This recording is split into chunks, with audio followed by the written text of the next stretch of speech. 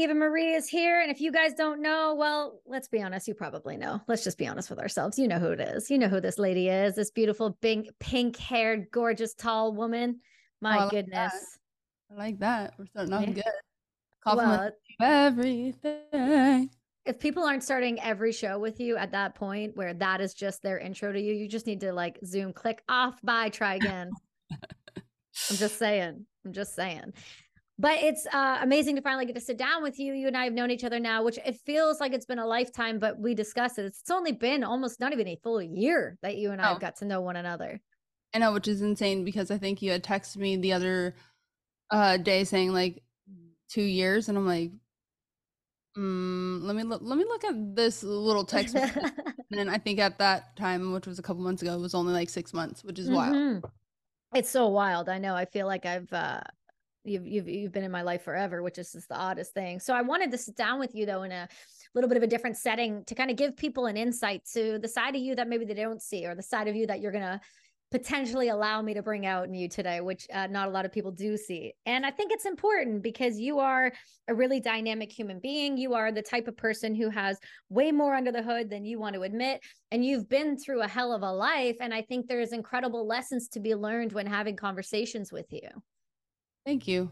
You're welcome. Yeah. So let's kick off. I want to go way back there for a minute because I want to understand and I want people to understand maybe how you got to where you are and maybe why you are the way you are, meaning you're a hardened female. You are the type of woman that I want, if I had a little girl, I would want to look up to because you don't let people push you around. You don't let situations control you. You control them, and your outcomes really are magnificent. And when I'm talking about that, I'm alluding to how did you get to the point where you wanted to be a wrestler? How did you get to the point where you decided I'm going to take over the world and do it in a way that has never been seen before?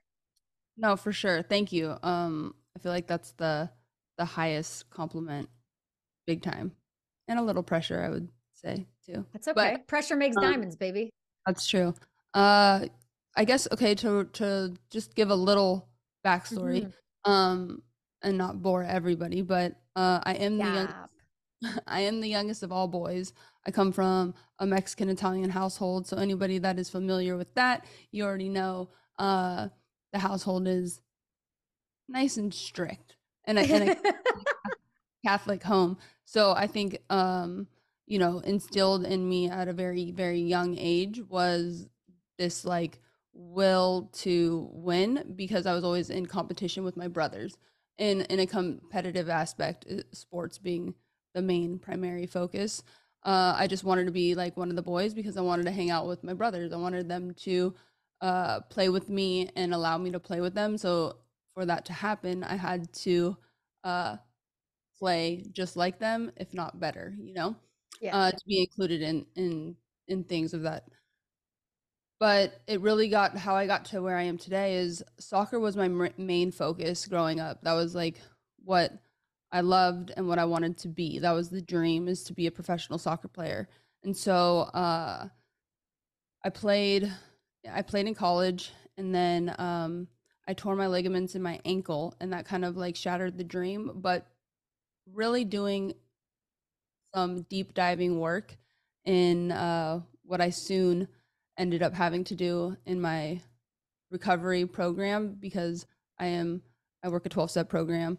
We'll get into all that heaviness of Mm-hmm. everything, but um, I celebrated 10 years of sobriety in March. So once I had to start peeling back the onion a little bit, what that really stemmed from of yes, I tore my ligaments, but that gave me an excuse to kind of hang up the cleats. But in reality, it was that I didn't have the full belief in myself. I always thought I was never good enough or I couldn't compete or something of that nature was like that little voice, the negative voice in your head was definitely winning at that time in my life. So that just gave me the excuse to, okay, well, this is it, and it's not the plan for me. So hang up the cleats and finish school, which thank God I did because school was not.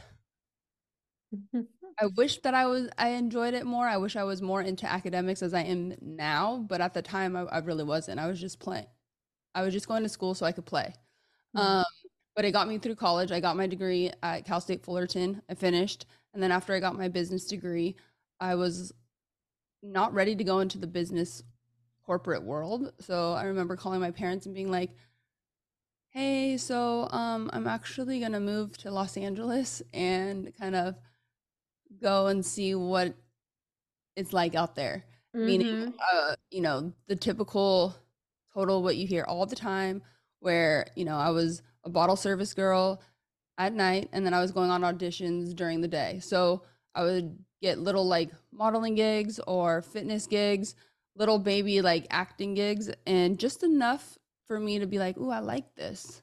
This is like, what is this? This is this is something." Mm. And you have to think I am the youngest of in my family, so Mexican Italian, you're loud, when we're having conversations, people think that we're yelling at each other. So I was always Hey, humans. I know you've all been seeing me drink HVMN's Ketone IQ lately. This is a game changer. Jet fuel in a bottle. I use Ketone IQ for everything in my life, whether it's running, cycling, podcasting, or just the extra boost that my brain needs. I won't lie, it helps push me to the next level in all things. I love Ketone IQ and what HVMN stands for. Go grab some shots today at hvmn.com and use the code BRASS20 and save. down to entertain. I always wanted to steal the show in some capacities so I can get some attention. So obviously, going to LA and dabbling in a little bit of this, it was fueling my fire. So then I actually, right place, right time. God put me literally in the right place at the right time. I went on a cattle call. They don't do them anymore. They called them diva searches at the time. And you go to major cities like Los Angeles, Dallas, Las Vegas, looking for the next WWE diva. Now, obviously, everyone is called a WWE superstar, but at the time, we were divas. And I remember I got the audition, and I didn't think too much of it. I walk in to the Los Angeles HQ, and I look around, and I'm like, holy shit, this is like, there's Hulk Hogan. Then I start really looking at my sheet and I'm like, wait a minute. This is like back in the day when I would watch with my brothers WWF styles. This is it. So then once I went with my first audition, I got a call back and then I was like, damn. Then I did a little bit of research and I was like, wow, this actually could be my dream job. It has everything that I want to do infused into one. Not only do you have to, I was missing that competitive edge and discipline that I had playing a sport. And then you get to create a character and act in front of a live audience, travel the world. And then on top of that, WWE does so much stuff within the community. So you have so much outreach stuff with Make a Wish. I've got to go to Afghanistan twice to visit our troops. So it had everything that I wanted to do literally in one spot. So I was like, this is it. Let's go. Like, I want this. So then I got a call back, another call back. I think there was 3 or 4 callbacks. And then, and you have to think it's a cattle call. So there's thousands of girls. Mm-hmm. That's why I'm like, God, thank you. Because that is the pivotal moment in my life that everything changed for me. And then I got to the last part of that, and it was a 4-week in-ring tryout to see if you could handle the physicality. And I fell in love with it. I'm a field athlete. I like to keep my feet on the floor, but wrestling is obviously definitely not that. And I remember running the ropes and doing like forward and back rolls in the ring, and I'm like, oh my God, this is wild. Like, this is so different, but it was feeding that athlete in me. Right. So I went hard. I got the developmental contract after the 4 weeks, and my life was going to change. But then another God moment was at that same exact time, WWE was in the process of producing a reality TV show, which ended up being called Total Divas. And they were going back and forth with the last 2 cast members. And they decided, instead of picking 2 girls that were already in developmental, they wanted 2 fresh girls that knew nothing about wrestling, didn't know how to wrestle, just coming in like fresh out the gate. And so I got a call saying, hey, will you come in for this kind of like sit down interview audition? And I'm like, yeah, sure, why not? And so I go in, and it's the producer at Russell. Shout out to Russell at Buno Murray. And it was just like a 3-hour conversation of like a therapy session, kind of like what we're doing today. Mhm. And then he said, okay, well, thank you so much. Just to let you know, if you get this, we're starting literally very soon. And I'm like, okay. So I've only had this feeling maybe once or twice in my life where I walked out of that audition and I remember calling Jonathan. We were just dating. And I was like, I motherfucking murdered that. Like Mm. I got that. And so that was a Friday. I called Jonathan.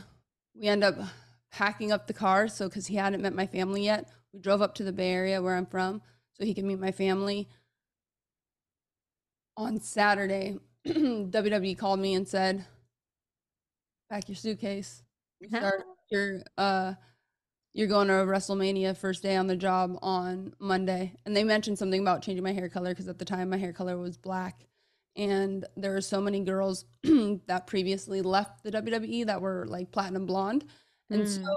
they said, um, what would you think about, possibly dyeing your hair blonde so that way you don't get confused with the other castmates? But it kind of went in one ear and out the other because I was so ecstatic that I had got the job that I was like, I don't give a fuck, like, whatever. So that was a cool moment just because I got to share it with my family. And then Sunday, Jonathan asked my dad for my hand in marriage, and I was then basically he hadn't really obviously proposed, but he got the approval. So in a sense, Mhm. engaged. And then I was on a plane to WrestleMania, and I never looked back. Damn. That's Damn. that's a Cliff Notes story, but yeah, That's the Cliff Notes for sure. Shit. I That's a know, call, man. That's a call and a half. Like, too bad you didn't record that moment. My God. I know. I wish that I did, but I'll never forget it because it is engraved in my head that and that was 10 years, a decade ago. So the memory is weird. Like the mind is odd because some things that happened, say yesterday, I totally don't remember, but Mm. there's some things in my life that I can recall like no other. And that's definitely one of them because it was a pivotal, fully God moment. And thank God that I was sober as well, or else I wouldn't have been able to take that opportunity and seize it. Well, let's talk about that a little bit because I mean, you are co-hosting a new show that you've been working through now, and you do work the 12-step program. You are pretty honest. You're incredibly honest about your journey through sobriety and your journey through what it took to get you to that. But I want to walk back a little bit because alcohol is a funny thing. Alcohol is a funny thing, right? We have a society that promotes it and actively puts it into situations where we're like, no, it's fine, just have a drink, or no, it's not a big deal, just have one more. And it's socially acceptable. It's in business meetings. If you don't drink and you take a client out, it looks weird. You're the strange one, you're the different one. But yet we promote it in a way that it's almost like you're promoting a healthy salad. Like we should be having it. You should have a drink. You should calm down at the end of the day with a book and a nice glass of wine. Like, why is alcohol this thing that we perpetuate that it's a positive in everyone's life? I've never understood it. But for you, you were in the environment, you were in LA, you were a bottle girl, you were this type of person where this was just a part of life.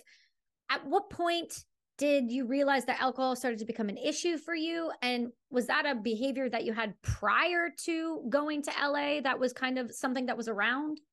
So I think for me, it's a little bit different, and people have different stories, but I definitely think that I carry the genetic gene of addiction. I never got to meet my grandfather on my dad's side because he passed away from cirrhosis of the liver when my dad was like 16. So, and then myself and all my brothers, we definitely have the addict, alcoholic-ism in us. So I feel like it was definitely kind of genetically just in me from the get. I didn't really pursue, I guess, or really dive into my addiction until I moved away from my parents' house because obviously I live in a strict household, so I couldn't really, and I was so driven and disciplined in playing soccer that I had a purpose and I had people counting on me. And being a team captain or whatever, I had to show up, and it was something that I loved to do, and I loved to compete. So as soon as that actually left my life, I feel like that's really when my addiction started to really blossom, I guess you could say. But I have always the tendency of like the alcoholic brain of uh I always say, I think all of us have two people or two voices. One is good or one is, you know, great, and the other one is the devil. And mine, like, she does not take days off. Like, that bitch is in the gym 24/7. She just wants to take me out every single day. So it's like I have that negative talk probably more than the average person. And so that always was in me, even like really young, Mm. which obviously spilled into me not thinking I was good enough to compete on a higher level, even though I had the accolades and I was accomplishing things. It's still, that voice was continuously winning a lot. But then when I moved away for college, and obviously in college years, it's like normal to party. It's like Mm-hmm. that's your time to, you know, figure yourself out, explore, whatever. And so that's really when things started to pick up for me, and it started to spiral out of control because uh it was apparent that I had a problem because I would uh multiple DUIs, and Mm. then my senior year of college is really when it came to a full front of I remember going and having to stand in front of a judge, and I obviously didn't have the money to pay the fines that I had previously gotten. And so basically he said, okay, well, I'm going to allow, because you're in school, I'm going to allow you to graduate. And then a week after you graduate, you have to come turn yourself in. And then I did 60 days in jail. So that was really like a, Hey there, humans. I know you guys have seen it, that crown on the top of my head. Well, that is from Three Horses Hat Co., and they are 100% beaver felt hats. That's the highest quality hat you can get, and each one is handmade in Nashville, Tennessee. Three Horses does both custom and one off hats. They've never made the same hat twice. So, if you design your own, they'll never make it again. If you feel like you can't find a hat that fits your style, that's all right. Go check out Three Horses Hat Co. Use the code BRASS, get 15% off. Embrace the fever, live the dream. whoa moment, but that's not what, as soon as I did my, I guess, per se, my jail time, Yeah, this yeah, your sounds time. crazy. I was fully back in my addiction 12 hours as soon as I was released. So, but I was going to like AA meetings inside of jail. It was just to get out of my little cell, to be Mm-hmm. honest.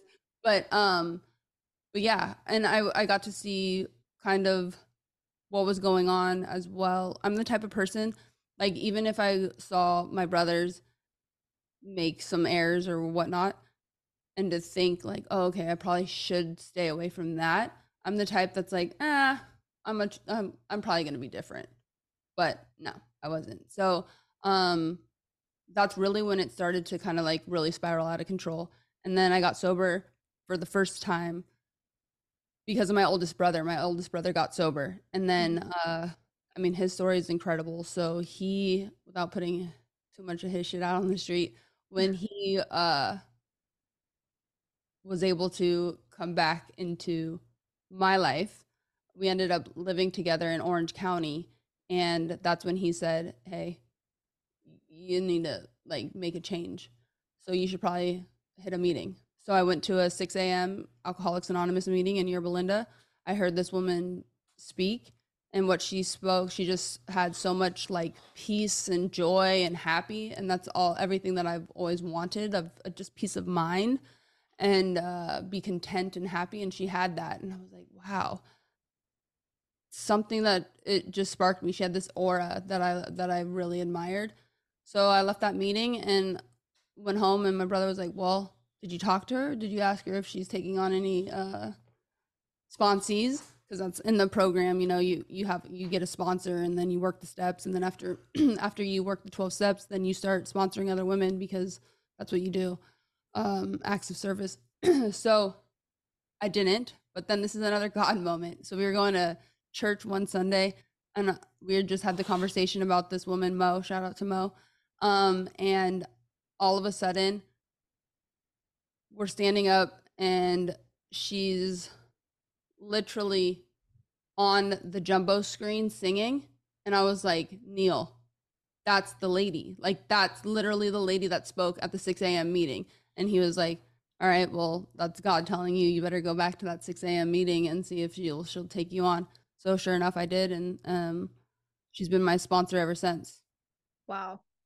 Mm-hmm. Isn't that beautiful? Those moments where those people show up just right place, right time, and they affect the rest of your life. And you can't quite understand why or how it happens, but they do. They're just there. And it's profound.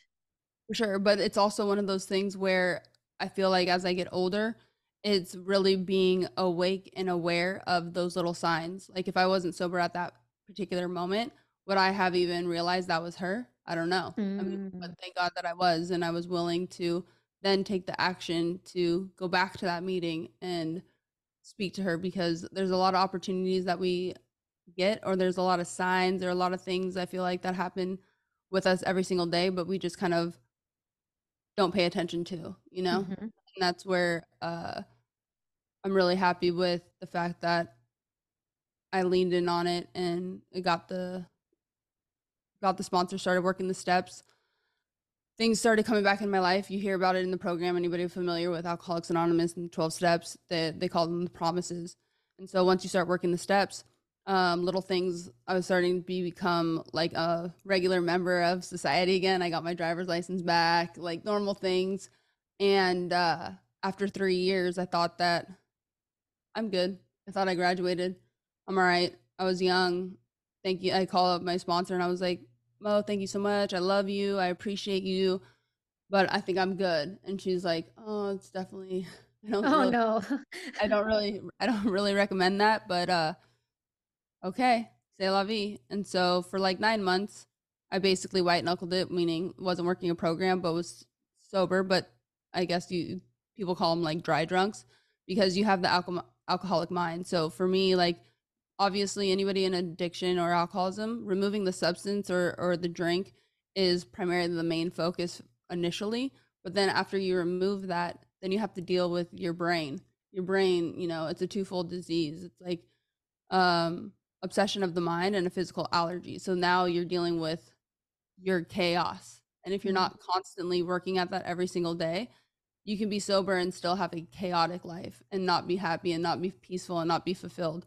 So that's basically what those 9 months started to like kind of trickle and happen. And then soon enough, I picked up, and then it was like running and gunning again for like 2 years. And then finally, that's when WWE, the audition, came back into my life. My now husband came back into my life, and that was like another pivotal moment where I was like, damn, I need to get sober, or else I'm going to lose everything that I've always dreamt of and wanted. So I called her back up with my tail between my legs and asked if she would take me back as a sponsee, and she did. Man, you got some patient people in that community. Yeah, you do. Yeah, you do. You have to be. I mean, we're humans and we go through these human experiences, whether we want to admit the difficulty or the repercussions they have on our life. But if you're not conscious of the decisions you're making, the actions, and how you're showing up every day, I can see how that voice gets louder and louder and louder. And those are, I think, things that you and I had in common when we first met, is like we both have this understanding of what that sounds like and what that feels like and how that can overtake your life so quickly if you're not consciously working on it and consciously putting yourself in the best mindset that you possibly can. But for you, mindset seems to be something on the outside. If someone to look on your Instagram or to look at your NemFit or to look at what you kind of do, your mindset seems dialed. The way you act every day seems very you hold yourself accountable. You show up every day. The way that you present yourself on social is the way you are in real life. And I know that because I've had the privilege of getting to know you outside of social media and all of these things that you do by putting yourself out there. But with your mindset and with having that voice in your head, how has it influenced the way that you look at health and your fitness? Because I know that fitness being a big part of your life as an athlete with soccer before, I mean, carrying that through into being a professional wrestler, which is arguably just one of the most painful jobs you could put yourself into. Let's be honest with ourselves here for like For 2 sure. seconds. For sure. Oh.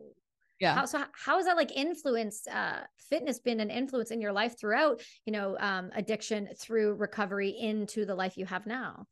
Oh, for sure. I feel like it all plays, it's like everything correlates together. So it's like mind, body, soul. So my mind has to work out every day. My body has to work out every day. And then my soul, meaning, my prayers, my meditation, and staying spiritually fit is something that is one of those things, or you hear a lot of people talk about them like non-negotiables, because when I don't do those things, I don't feel good. And I'm not the Mm-hmm. best person that I can be as a friend, as a wife, as a daughter, as a business partner, etc. And ultimately, what I've realized is like your mind can either take you into something or it can take you out of it. So I have direct control over that. And I think that's what's amazing about, working a program and everything. Even when I did call my sponsor back up, she's dope. She's like, well, you know the deal. So meaning, Mm-hmm. um, if you're gonna do this and if you want me to sponsor you again, you know that you have what is required, meaning there's a hope and a wish and a prayer, but if you don't have any action behind that, nothing is going to happen for you. Right. Same with your mindset. If you're not actively practicing it every single day, and it's tough. Like this shit is hard. Like that's the thing, is like it's not one of those. It's it's it might seem easy now because it looks like I have my shit together, but I have to constantly work at it because it could go away in a blink of an eye. The Mm-hmm. moment that I rest on my laurels, the moment that I don't start showing up for myself, and trust me, there's days that I don't.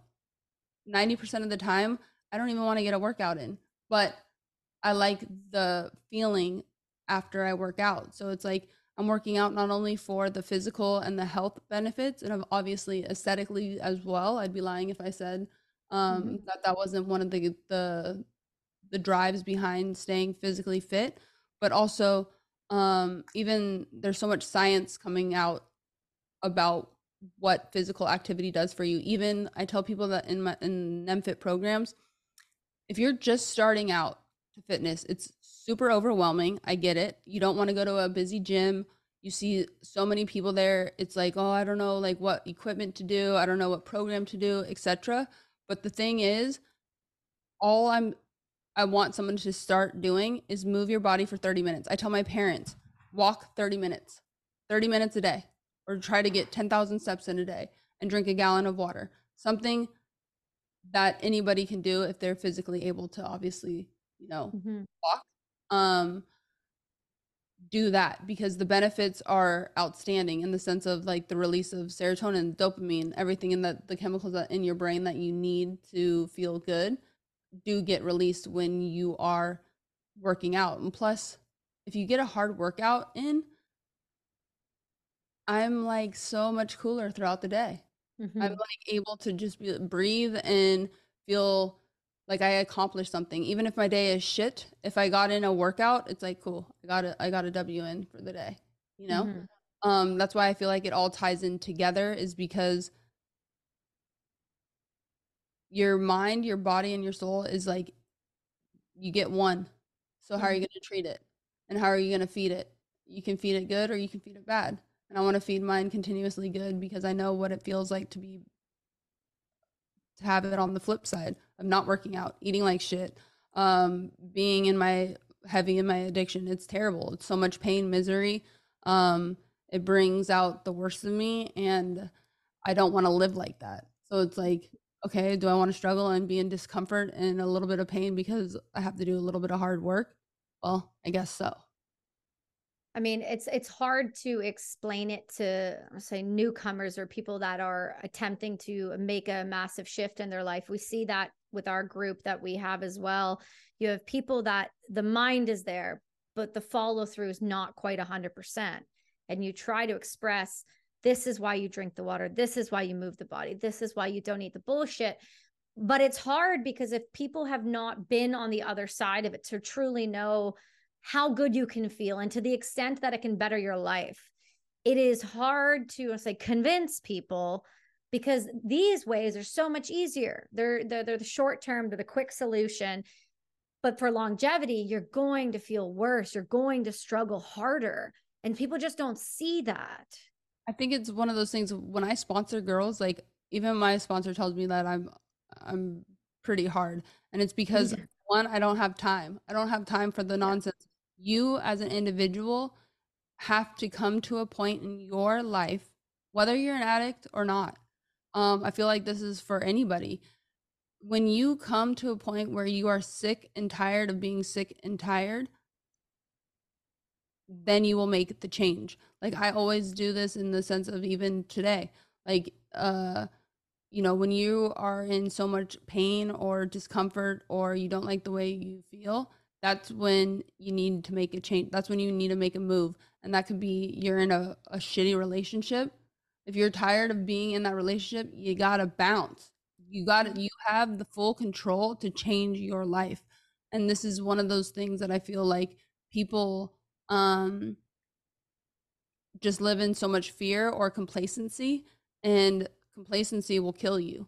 You have to constantly be moving and shaking, and it's all dependent on you. Obviously, you know, things and opportunities are not in your control, right? Mhm. But you can directly control the food you eat, how much you move your body, how much water you take in. Those are three things on a daily basis that we all have control over. And if you're doing just a little bit where it's like, I know people get overwhelmed with it, but it's like you got to take baby steps. And sometimes just the little bit, 30 minutes of walking, that's where it starts. That's where it all of a sudden, you know, blossoms into something. But people that want to stay in the rut, well, I'm like, well, then why are you here? Why do you want me to sponsor you then?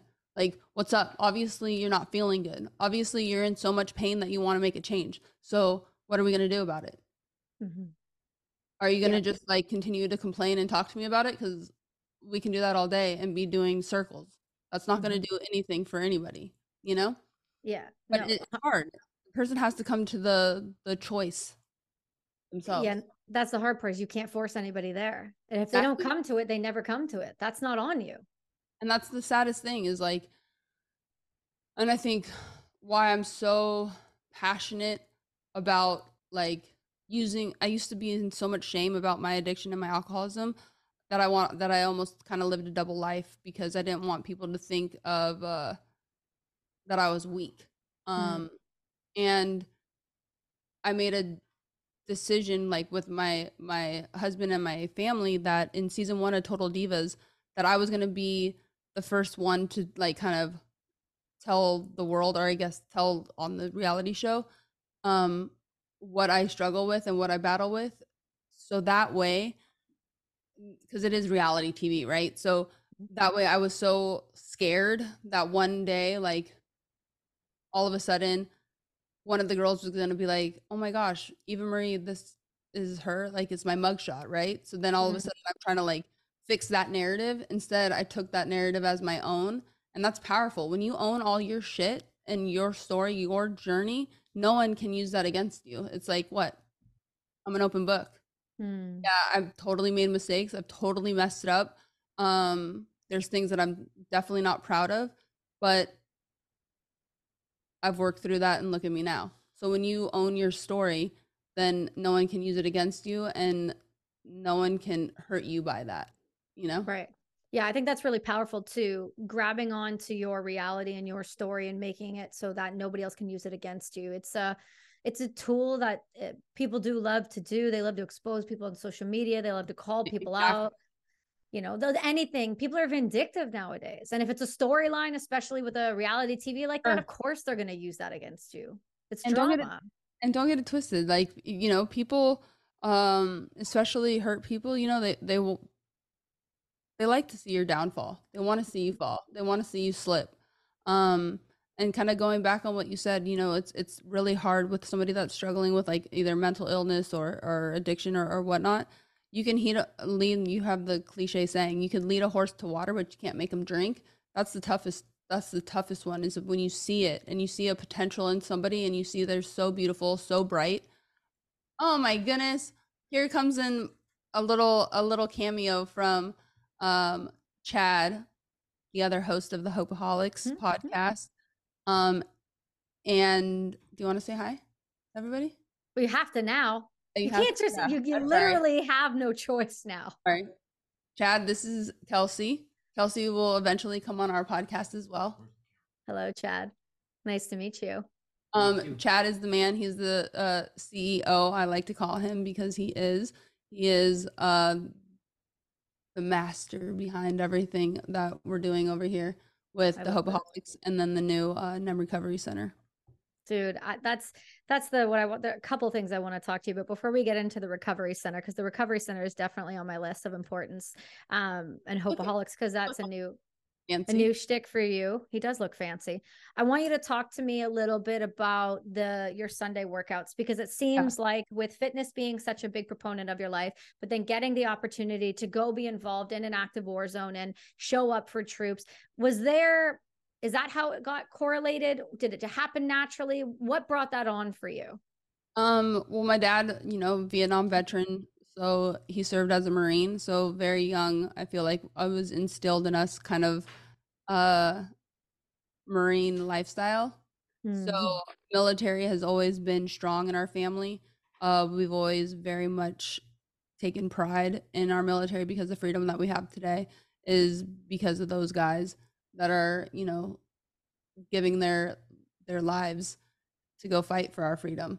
And that was taught to myself and my brothers at really young. And then being in WWE and being able to actually go and step foot on in Afghanistan and see the men and women that are in the service is super something that I'm just it's one of those things that it's like, there are heroes.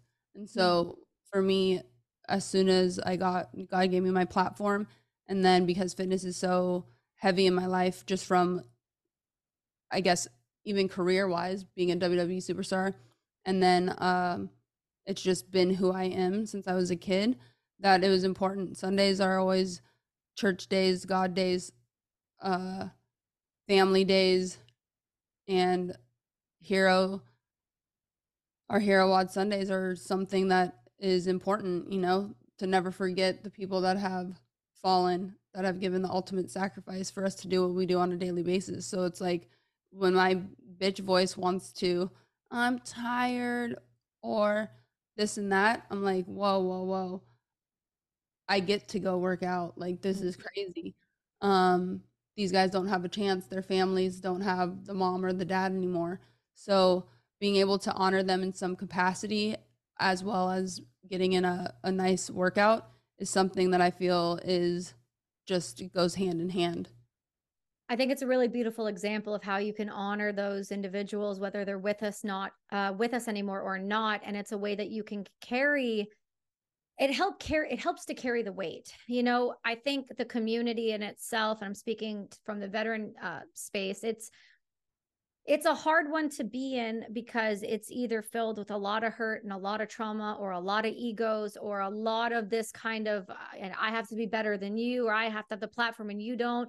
And we kind of forget what it means just to be in that community sometimes, when we're not currently at war or a proxy war, or we're not currently boots on the ground and we're not side by side. There's a disconnect that happens, and there's so much to be said for sucking together, hurting together, trauma bonds, physicality, and working out alongside one another.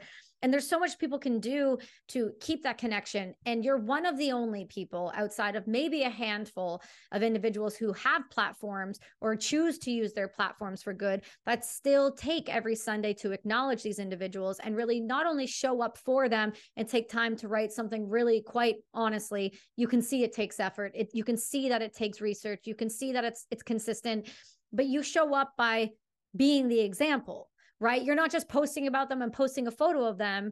You're working your ass off to show them, like, hey, I'm doing this. I'm able to do this because of you.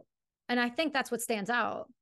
Thank you. Yeah, it's one of those things where it's like um the most touching, there's so many pros and cons obviously to social media, but leaning towards like the pros is when I have the daughters of some of the fallen hit me in a comment or a DM saying, oh my God, thank you so much for honoring my dad. This is amazing, or something like that, where it's like, that's the whole purpose, is it's living in remembrance, that Mm-hmm. these guys, these women, these men, that they're not forgotten. Yeah. Um, what they have sacrificed is literally the ultimate sacrifice.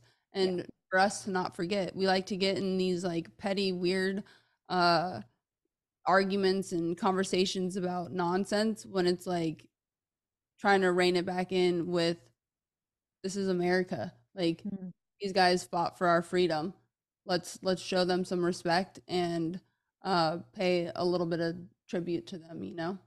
Yeah, and it's not even just the tribute, in my opinion. It's the act of showing up like a leader should. In that, you're not posting a photo. You're putting your not your blood, unless you trip and fall or one of the dogs bites you or Sure. something ridiculous. But you're putting your sweat and you're putting your effort and you're putting importance on their name. And a lot of times when we lose people, they become a number, whether we Right. like it or not, but they become a number over time as the world goes round. It happens. And you take the time to say their names, and saying their names is one of the most important things we can do as North Americans, because I happen to be Canadian, but we Hey, can it's okay. do. Our other host is Canadian too, Shane. So you Oh my guys will get gosh. along when you come in the studio. Oh my God. I feel so bad for him too. Does he live in America right now, though? Yeah, How's that freedom taste? he Is it loves good? it. Loves it. Good, good. Well, let's move into the other thing that I find really But be actually, again, piggybacking on that though, yeah, why veterans and everything means so much to me. Obviously, it comes from my father, right? right.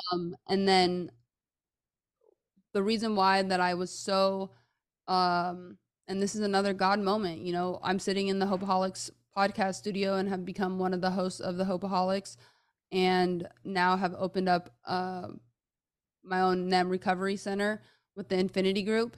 And what really stars aligned is because the Infinity Group, Chad, who you just met, and his family, they've been in the recovery business for 21 years, and we have 3 veteran houses. So my biggest thing is, like, veterans come back from war, right?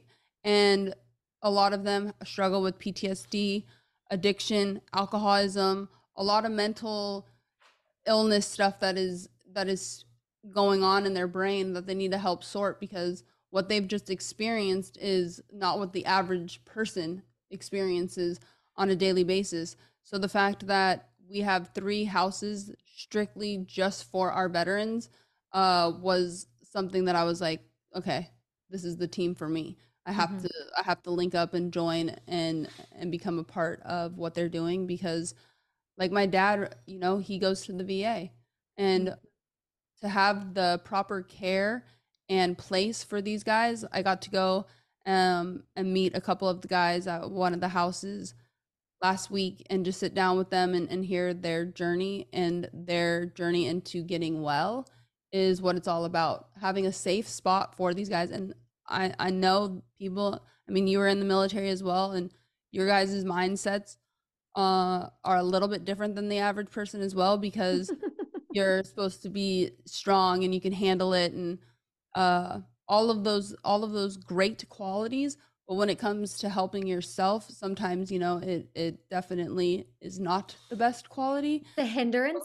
It is. It's a hindrance. Yeah. So having our veterans know that they can come to our place, our recovery center, and get the help that they need with fellow veterans is something that is beautiful.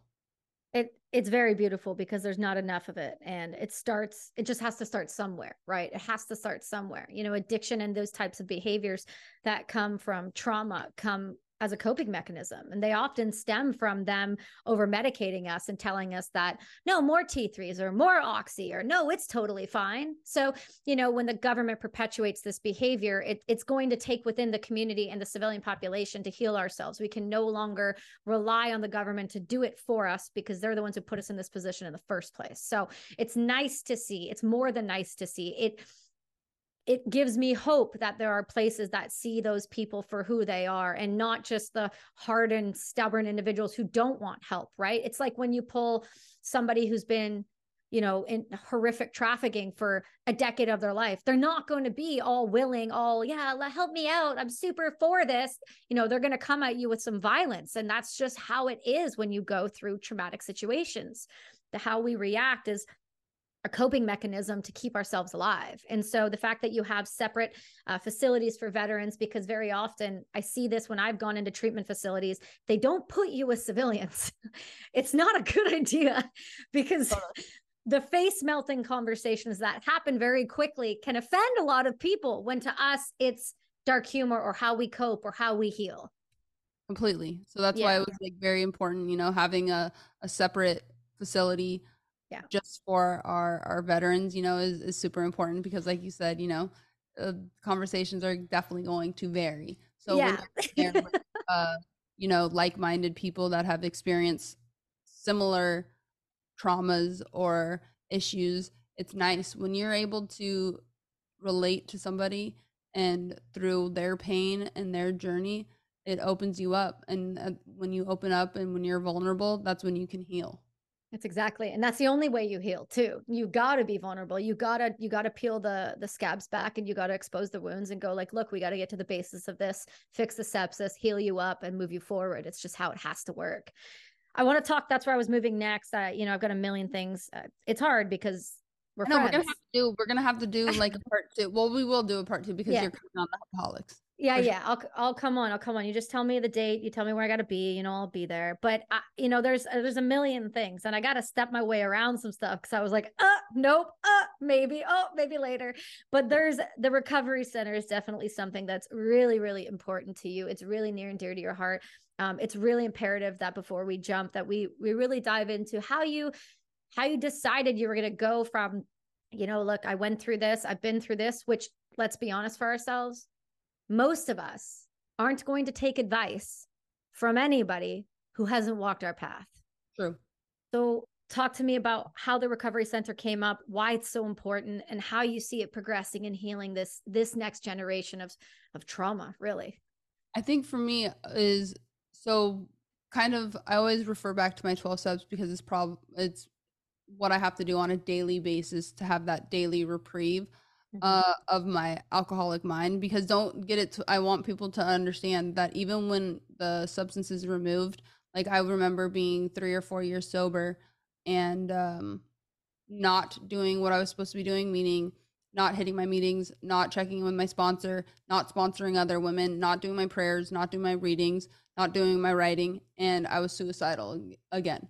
So it's like it was, looking back, I'm glad that I went through that, because now it's like crystal clear that these are the things that I have to do on a daily basis to stay peaceful, and to stay out of pain, and to stay out of uh that crazy mindset. But one of my things is I write a lot of things down. So whatever you want to call it, whether it's goals, visions, dreams, whatever. I've gotten into the process of writing every morning in my kind of morning routine. And I wrote this down like a long time ago, of wanting to do a recovery center. I don't know how that would look. And I remember like writing it, that there wasn't a specific, like, how is this going to happen? I just was like, God, can you put people in my life that can make this dream of mine come true? Because there was so much of my early 20s that I lived in that double life of being in so much shame of having a addiction problem, and not wanting to tell people that I work a 12-step program, and not wanting to tell people that I am in recovery or that I am sober. And so with the stars aligning, and me meeting the guys here at the Hopeaholics and the Infinity Group, it made that dream come true. And with NEM Recovery Center is all about breaking that stigma for men and women, where it's not a sign of weakness to ask for help. It's a sign of weakness if you stay in your pain and your misery, because all you're doing is not only hurting yourself, but you're hurting all the people that love you around you, because you are a tornado that's out of control. When the tornado is have like a direction in good, it does great things. But when it's out of control, it destroys everything. So for me, getting a platform and then now being able to become a host of the Hopeaholics podcast and then also open up Nem Recovery Center, it's breaking that stigma and creating a movement of wellness, of getting better for yourself, of taking the initiative and the action to become the best version of yourself that I know everyone is destined to be. And being healthy starts with the things that you directly can control.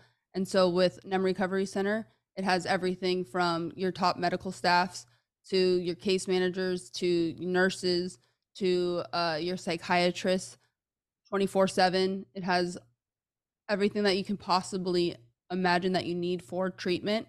And it's not like it's in Laguna Beach, so it's a fantastic area. And but it's not that you'd be going there on vacation. You know, everything is you're under supervision 24/7.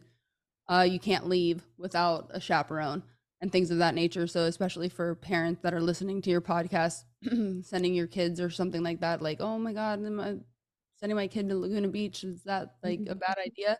No, they can't. They literally can't leave without a chaperone. But also, what I think is really special is that I'm going to be physically at these treatment centers myself, leading group meetings, checking in on the patients, leading them in activities, whether it's workouts or going down to the beach. I played volleyball with a handful of patients last week, just to really break that that negative narrative around addiction, where there's hope and there's light, where it's like, I know there's a lot of darkness in it, but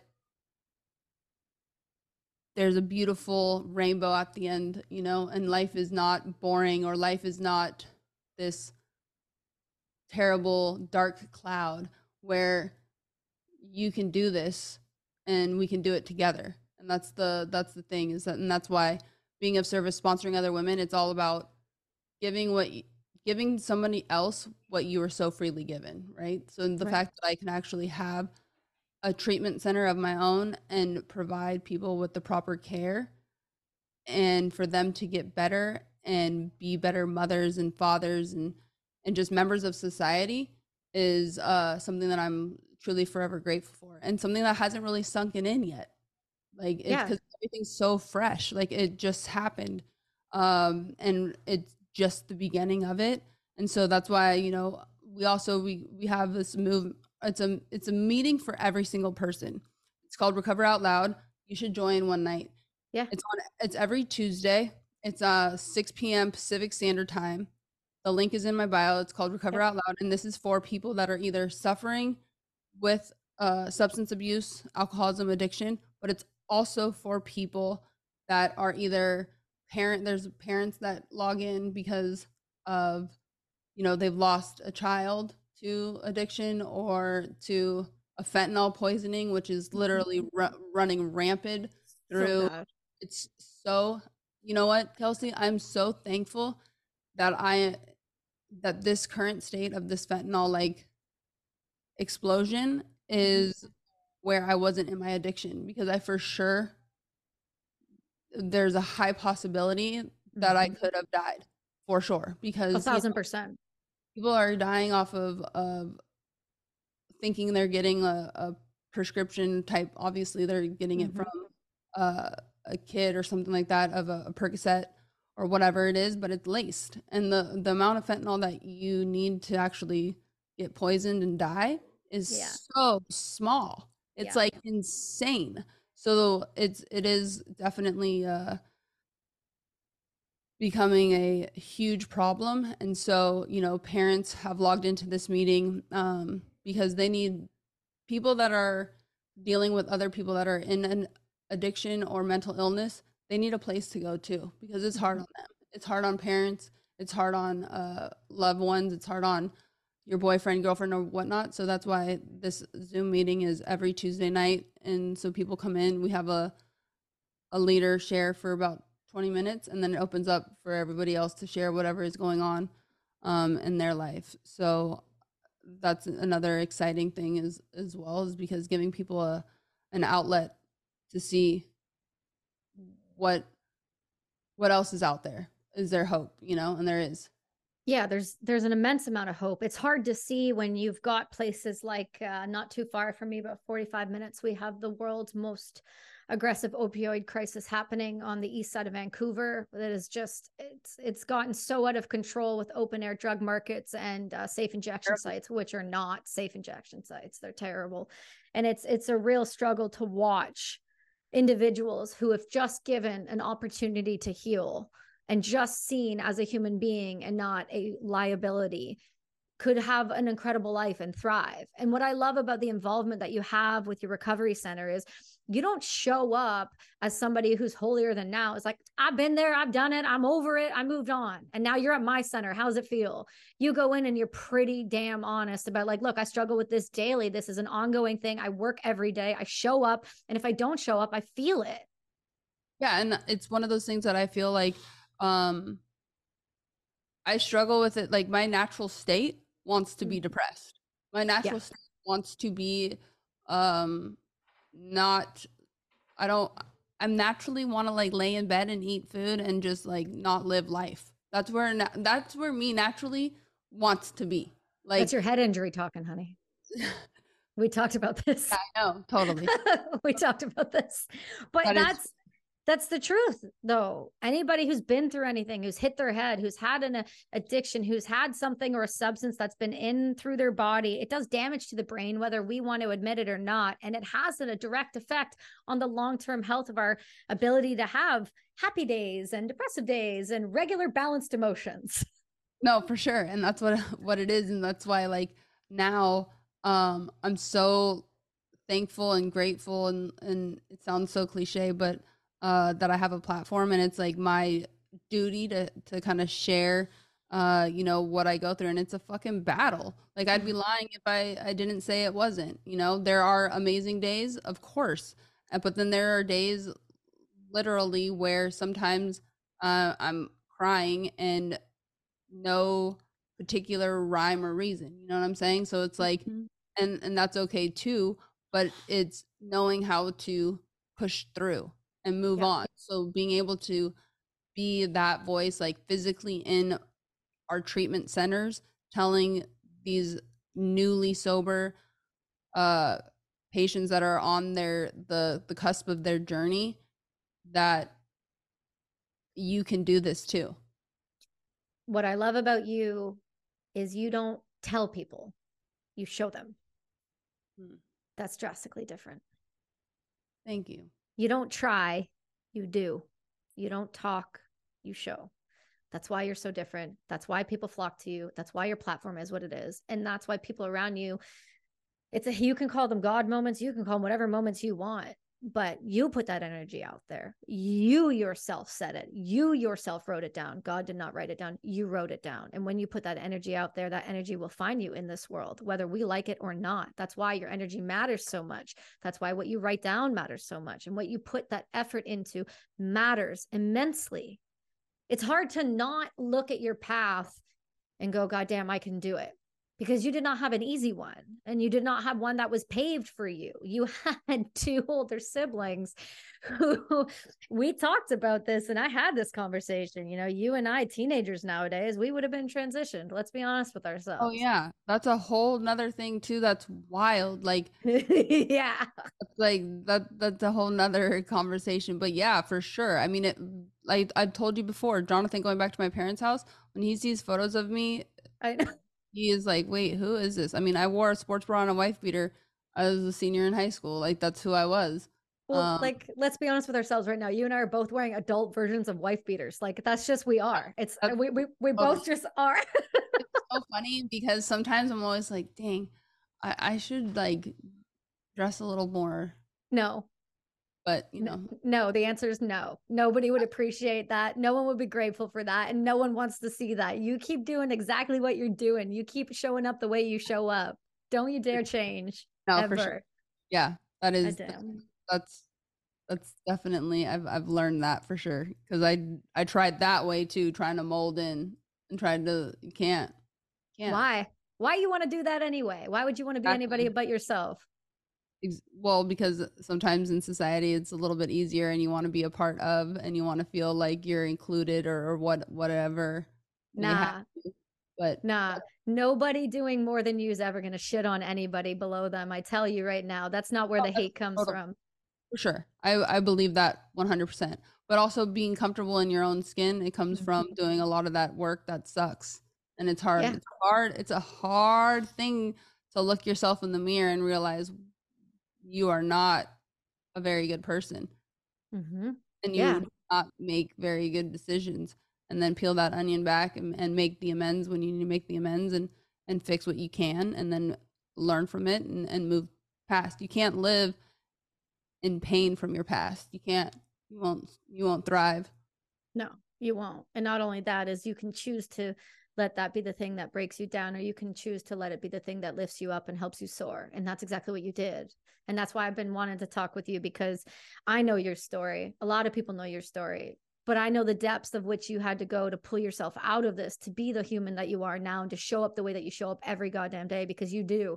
Doesn't matter when I call, you show up. It doesn't matter what you're doing, you show up. Those around you feel loved because you are the human that you've grown into. And that only comes from the struggle you had to go through to get to that. So I am eternally grateful for your struggle, because you have shown others that you can get through it, you can be better, and you can do these things that you've always wanted to do. If you just had one person around you to tell you, you got this, and you had that with your sponsor, and now you're doing that for others, and now you're doing it on a grand scale, which, I mean, look at yourself 10 years ago. Could you imagine where you are right now? No.